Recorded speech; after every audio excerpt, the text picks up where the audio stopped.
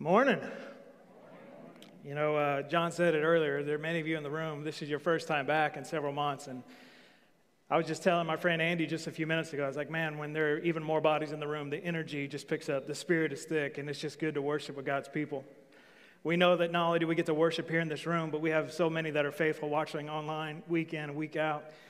And it's awesome to feel your presence, even though you're not here, the spirit just coming through the technology just to worship together in spirit and truth. It's good to have Men of Valor with us today. Glad you guys are back. It's always a blessing to have you guys with us. If you're a guest, it's awesome to have you as well. We're just glad to be here together. I mean, you get where God's people together, and it says where two or more gathered, I'm here, I'm there. And so to know that Jesus is already with us is incredible. I want to put a disclaimer on the message. Is that okay? Basically, what I want to do is I want to take all responsibility off of myself and put it on the Bible. Is that okay with you? So if it comes out of the Bible, you cannot blame me for anything that God may convict you with. Sound good? Some of y'all are laughing, but y'all don't even know where we're going yet. Here's one of those messages where we've been studying the book of James for the last several weeks, and we've got several weeks to go, and we're excited about it. We're enjoying it. But as many of us has found out, that James doesn't pull punches. James doesn't sugarcoat it. He doesn't hold back. He just basically tells you straight how it is. And sometimes we say we love that until we get that, and then we're like, I'm not sure I wanted that. But yet here we find ourselves in James chapter 4. So this morning, I want you to join me, and I want you to really, here's the disclaimer, I really want you to avoid the temptation of going, that message is for her, it's for him, that's for that family over there. I want you to absorb this message and say, maybe this message is exactly for me. And just see where God takes you from here. Because I know every time that we've gone through a study of James, both in the sermon, but then also in our life group series, I think my life group, somebody says it every week. We're like, man, that's me. That was specifically for me. And we really just need to put ourselves in the moment where the Scripture can speak to us, not justify somebody else. So allow the Holy Spirit just to speak to you today. Allow God's presence just to mold you and encourage you, even if this is not something that you face. This is not a issue that you exist in your life. Man, just embrace it, just in case there does come a day. And for some of you, I want you to know that I'm going to tell you right in the middle of this is probably the greatest piece of encouragement that some of you are going to hear this entire week. And that may be the difference between you coming to know Jesus today and maybe not. It all depends on how you receive that particular verse. But I want you to know today that God has got a word for all of us. Those that are brand new to church, those that have been here all our lives, those of us that are very dedicated, we're very zealous, to those of us that are very casual with our relationship with God. There's a word in here for all of us, and I want James to speak loud and clear to each and every one of us so that when we walk out of this place, many of you hear me pray this all the time, when we walk out of this place, we are forever changed because we were in the presence of God. So here we go. Let's go in James chapter 4. We're going to start with the first five verses here. I'm going to read out of the Christian Standard Bible. Your Bible may say a few different things, but along the same lines, we're together. James chapter 4, we're going to start verses 1 through 5. James writes, he says, "What is the source of wars and fights among you? Don't they come from your passions that wage war within you? You desire, but you don't have. You murder, you covet, but you can't obtain. You fight, you wage war. You do not have because you do not ask. And when you do ask, you don't receive because you're asking with the wrong motives, so that you may spend it on your own pleasures. You adulterous people, don't you know that friendship with the world is hostility toward God? So whoever wants to be a friend of the world becomes the enemy of God. Or do you think it's without reason that Scripture says the Spirit He made to dwell in us envies intensely?" We say it around here quite a bit. I know I say it in different times, in different Bibles say, there's a war for your soul going on. There's a war, there's a battle. Most of the time you don't see it because it's spiritual. Some of you may see the effects of the spiritual because you're around different situations, or you're around different people, or you find yourself in sets of circumstances that the only way you got there is a spiritual intervention or a spiritual interruption. But there is a spiritual war going on for your soul. We say it all the time. Usually it's between God and Satan fighting for you. But James takes a different approach in this battle because as you study the text, the war is being fought by you. We are fighting a war with ourselves, trying to get somewhere where only God can take us. But we are the ones that are intensely fighting against ourselves. We are the ones that are blocking us. We're keeping ourselves from all that God has to offer. So James says that you don't have because you're fighting with the wrong motives. You adulterous people. Some of your text may say, you adulteresses. That's a word that has a lot of connotation. A lot of issues come along with that word. James is saying that's how intensely you are battling against yourself for the things that only God can provide because you are cheating on God. You are ruining the relationship that you have because of you. And when I sit there and I read that, like, okay, God, I got to say that in front of people. I hope they don't have tomatoes or anything, but we're going to go with it anyway. Because remember, disclaimer, God said it, not me. I had to challenge myself. So the reason I say that earlier, like, don't blame on somebody else because this might be you, because I had to self-reflect going, how am I being an adulteress of the Spirit? How am I fighting with myself for my pride, my passions, my pleasures, my motives? How am I trying to control the narrative? How am I trying to control the situation, the people in said situation? How am I fighting this war with me and keeping me from God? So there's two sides of this war that you're involved with. And I want to look at the screen. They're going to put it up here on the screen. And I want to go back to James 1 just a little bit. You don't have to look there. We'll talk about it. But there are two battles. One is the internal. And if you go back to James 1, James tells us in chapter 1 that all the evil desires start within our heart. It's an internal battle that we're fighting to purify our heart. But if we're not doing it by godly means, if we're not doing it through the power of the Holy Spirit, then the internal battle that we're facing is with ourselves, and we're always going to lose the war, even though we're the only ones fighting. You ever seen a battle between two people that say they love each other? When that war ends, do they still love each other? That's about how it goes when you're the only one fighting. James says in chapter 1, verse 14, the desires within your heart, those evil desires, that's the internal. The other side of that is the external. Because what is in the heart often comes out. And so if the war wages within you, then the war is about to wage without you or outside of you. But it's still you. You're pushing people away. You're still trying to do things. Nobody can meet up to your expectations. Nobody lifts up. You are fighting. You're scratching. You are clawing. You are being deceitful and manipulative and all the words that you could possibly think of because inside your heart are evil desires that you don't even realize. And the battle that you're waging is now coming out and it's pushing you away from people. Specifically, it's pushing you away from Jesus. It's pushing you away from God. You don't mean to. It's not always the thing that you do, but it's the thing that, man, you and your good intentions are costing you a true, fulfilling, satisfying relationship with Jesus Christ because you are fighting amongst yourselves. You are fighting to be the object of your worship. You are fighting to be the object of everyone's affection, but that battle never satisfies, ever. That battle never wins, never fulfills. You are fighting with yourself. So the remedy, James says, is really, let's check our motives. We need to let godly motives define our means. We need to let godly motives motivate us and drive us to the things that God is leading us to.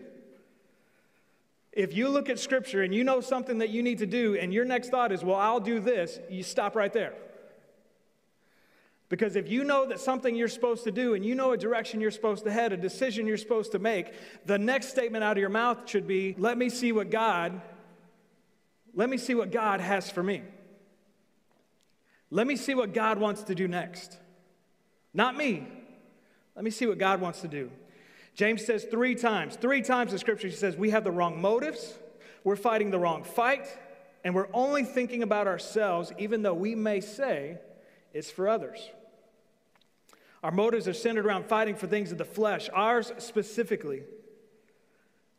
The Greek term here that James uses is hedone, the term that we get hedonist, meaning you are just doing the things of your flesh. You're satisfying the flesh. That's the only thing that you care about.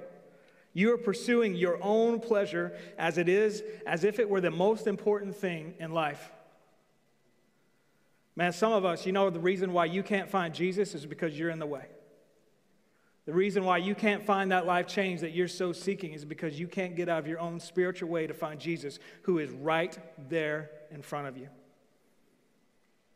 When we satisfy our own pleasures, when we satisfy our own lust, when it's all about us, there's a war being waged and we are going to lose. Verse 3 says that you may spend them on your pleasures. Think about the blessings that God has given to you. Think about it real quick. Just take a moment. Think 2 or 3 things that God has given to you, something God's done for you, a blessing that you feel that you received. Got it? Did you pay it forward so someone else could feel the same grace, the same things that only God could do?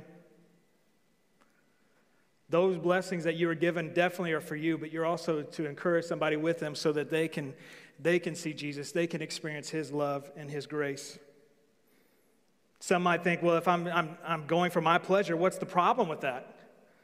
The problem is we don't see the line, and sometimes our line goes from pleasures to greed and selfishness. God is not giving you things to make you better. He's doing things to show his faithfulness, his love, his provision, his goodness. He's doing these things to encourage others, not just for you. Some of you, you may look at James and you may look at his instructions here. Do you remember who James's brother was? You remember? It's Jesus. If anybody in this room knew what it meant to really understand somebody living for somebody else and having pure motives, it would be James, because he got a front row seat into the greatest individual that's ever walked this earth, Jesus Christ. So would you think about something with me, and let's don't get too deep and theological and spiritual, but just think hypothetically. What if Jesus' motive for all the things that Jesus did, all the stories that you read, all the things that Jesus, all the powers, all the miracles, all the things that Jesus did, what if he was only doing it for his or for worldly pleasures and not to help create a pathway for you to find God? Is that somebody you would follow? Boy, I hope not. If you're following people that are in it for themselves, you're following the wrong God. If you are following things or you are doing things that you think will elevate you in the eyes of others, that will lead you to some other false God, you're not doing the right things. Jesus did the things that only Jesus did so we could experience God, we could experience eternal life, we could experience salvation, hope, love, forgiveness, and you name it, we experienced it because of Jesus Christ. That's the goodness of God. That's the beauty of Jesus, because he wasn't in it for his own pleasures. He was in it for God's. And he was in it to create a pathway for you and I to find God. Because the Bible says, I, Jesus, I am the way, the truth, the life. No one comes to the Father but through me. Imagine how that verse would be changing if it was all about Jesus' worldly pleasures and not God's heavenly pleasures.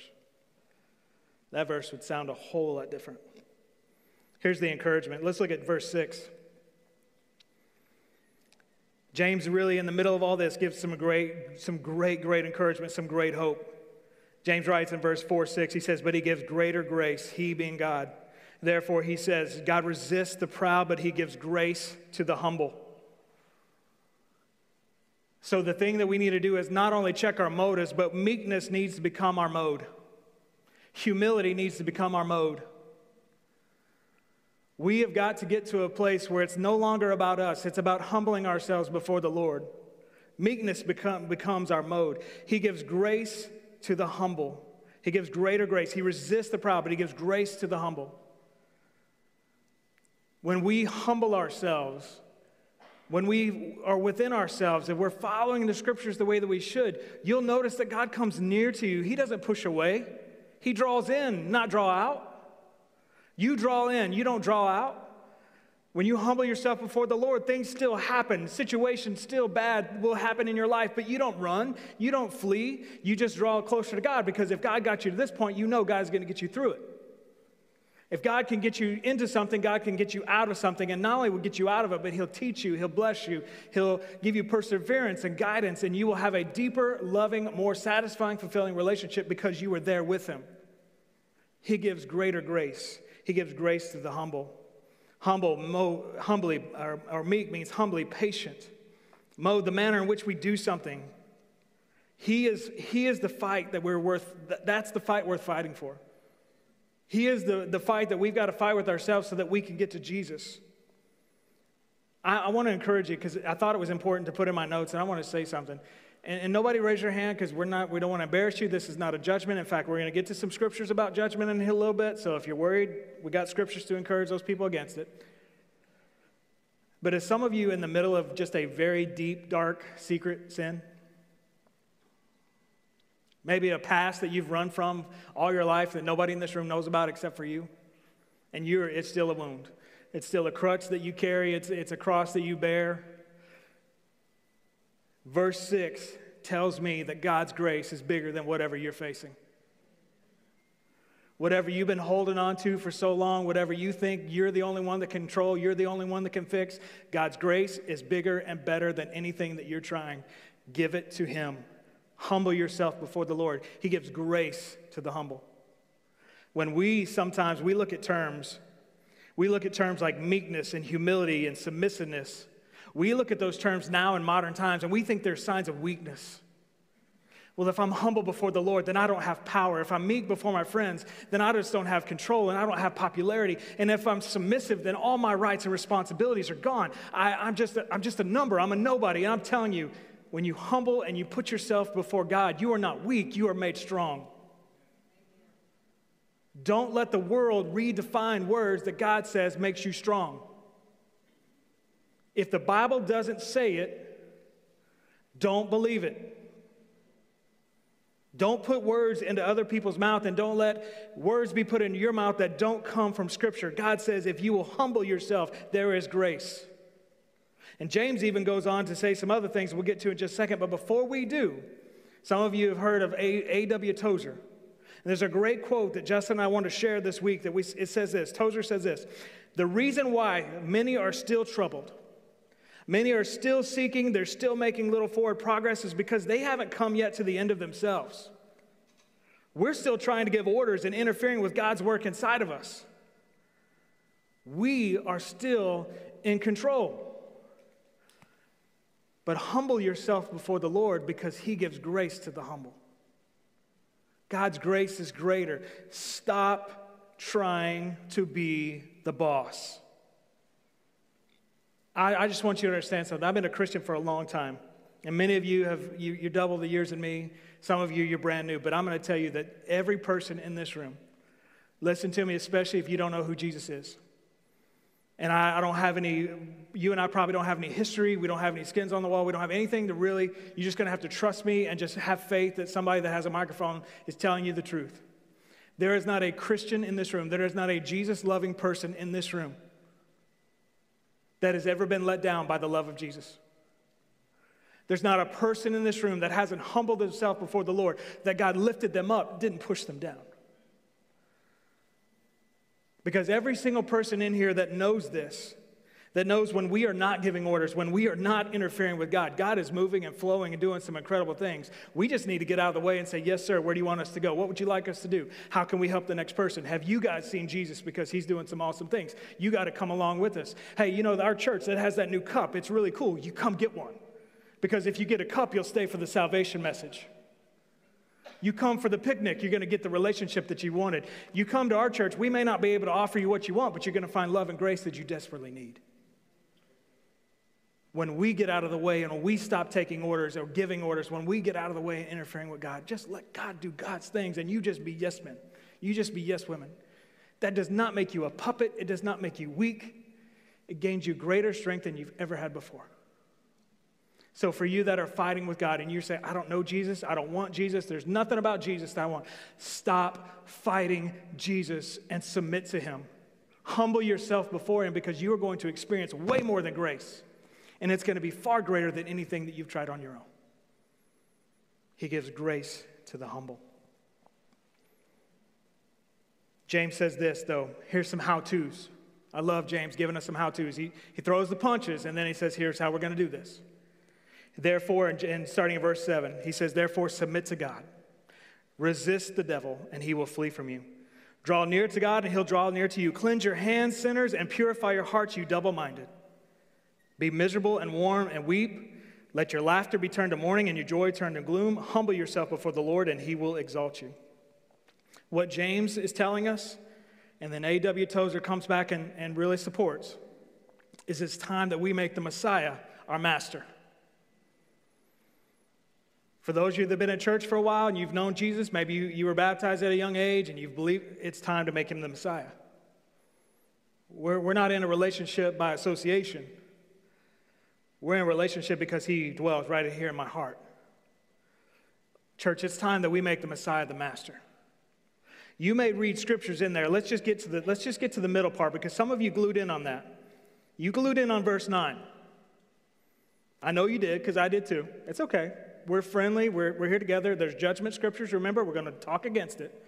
We're here at verse 9, and you saw, be miserable and mourn and weep. Let your laughter be turned to mourning. Let your joy turn to gloom. Let me tell you about that. And then we'll get back to the other stuff. What that means is all the pleasures of the world need to become detestable. I mean, all the things that you think is fun and enjoyable, all the things that you think is fulfilling you that has nothing to do with Jesus and nothing to do to God, you get rid of it. You don't want that taste in your mouth. You don't want to feel good about that experience. You want nothing to do with anything that has anything that's a part of from God. You want nothing to do with it. So I may be miserable in the world's eyes, but I am shouting for joy in the Jesus eyes. I may not have all the fun that my friends think that they're having, but I promise you, when it comes to eternity, I'm going to have more fulfillment than they're going to have sitting on the other side of eternity. Turn the things that you think are pleasurable in the world's eyes and hand it over to God and watch him turn and give you the joy that you never thought. More fulfillment, more excitement, more love, more grace, more second chances. Anything that you put in God's hands, I promise you, he gives it back to you in a way that you've never even imagined. Now, we're not talking about prosperity, dollar for dollar, and you're going to be, man, we're not talking about that. I'm talking about the spiritual. You got more spiritual joy. You got more heart joy. The world could be caving around you, but you still got your joy. That only comes from God. When we submit and God exalts us. So let's look at the major themes, major phrases that James says. Let's get to the good side of this section. Submit to God and resist the devil. Stop doing things your way. Do things only God's way. Take up the arms that God has given you. And by arms, we're talking about weapons. Take up the weapons that God gives to you and then start fighting the devil. What are those? Scripture, prayer. You start reading Scripture and you start arming yourself with the promises of God, and when the devil comes and says you're not worth anything, then you just take back the Bible and be like, disagree. Hopefully that didn't mess up. When you start praying and you start thinking, and you say, man, I don't know if I'm ever going to make it through this. I don't know if I'm ever going to do this. Then you drop to your knees and you start praying. Because God will remind you, now you're going to make it through. You're going to make it through with flying colors. Draw near to God and he'll draw near to you. Some of you, that's the word for you today. You are so far from God because you are resistant, but if you will draw near to him, you want more time with him, you got to make room for a relationship with him. If there's nothing in your life that can make room for a relationship with God, then you got to make some changes. You got to make some choices. I know they're going to be hard. I know they're going to hurt a little bit. But never have we given anything up to God that God has not replaced something better, something more meaningful. Make the choices. Build the relationship. Intentionally turn back to him and watch him draw near to you. Cleanse your hands, sinners, and purify your hearts, you double-minded. Simplest way I can say that, drop your pride. Ditch the sin and leave it all behind. True repentance is a 180, not a 360. Means if my sin's in that direction, then Jesus is in that direction, I'm going that way. Simple as that. We have got to do the things that cleanses and purifies. It's a process, not a snap of the finger. Would you encourage yourself with that this morning? Some of you are like, man, Scott, I'm trying. It's a process. It's not a snap of the finger. You got to keep at it, because just as you're drawing near to God, the devil is trying to push you away. Remember that spiritual battle we were talking about? But you keep fighting. You keep reading Scripture. You keep asking the questions. You keep praying and watch God become bigger and better and badder than anything in your life. You draw near to him and he will draw near to you. Jesus' sacrifice on the cross is what we're all looking for. What does it take for me to cleanse my heart, to purify myself? It's the cross. In a few minutes, we're going to have communion. We're going to have the Lord's Supper together, and we're going to represent that in a very tangible form. And we're going to do that in such a way so you can see this to be true, that it was Jesus' sacrifice that helps you cleanse your heart, cleanse your life. Isaiah 1:18 says this, and it's a word that God gave to Isaiah the prophet. He says in chapter 1, verse 18, he said, let's settle this, says the Lord. Though your sins are scarlet, they will be white as snow. Though they may be crimson red, they will look like wool. God is basically telling Isaiah, you tell my people, I know what they did. I know what they're doing. I even know what they will do. And as though their sins are stained, and they are blemished, and they are broken, and they're no longer perfect, when they give their life to Jesus Christ, and when they turn their life to me, I will look at them as if they are as pure. That's the God that loves you and wants something more for you than you experience.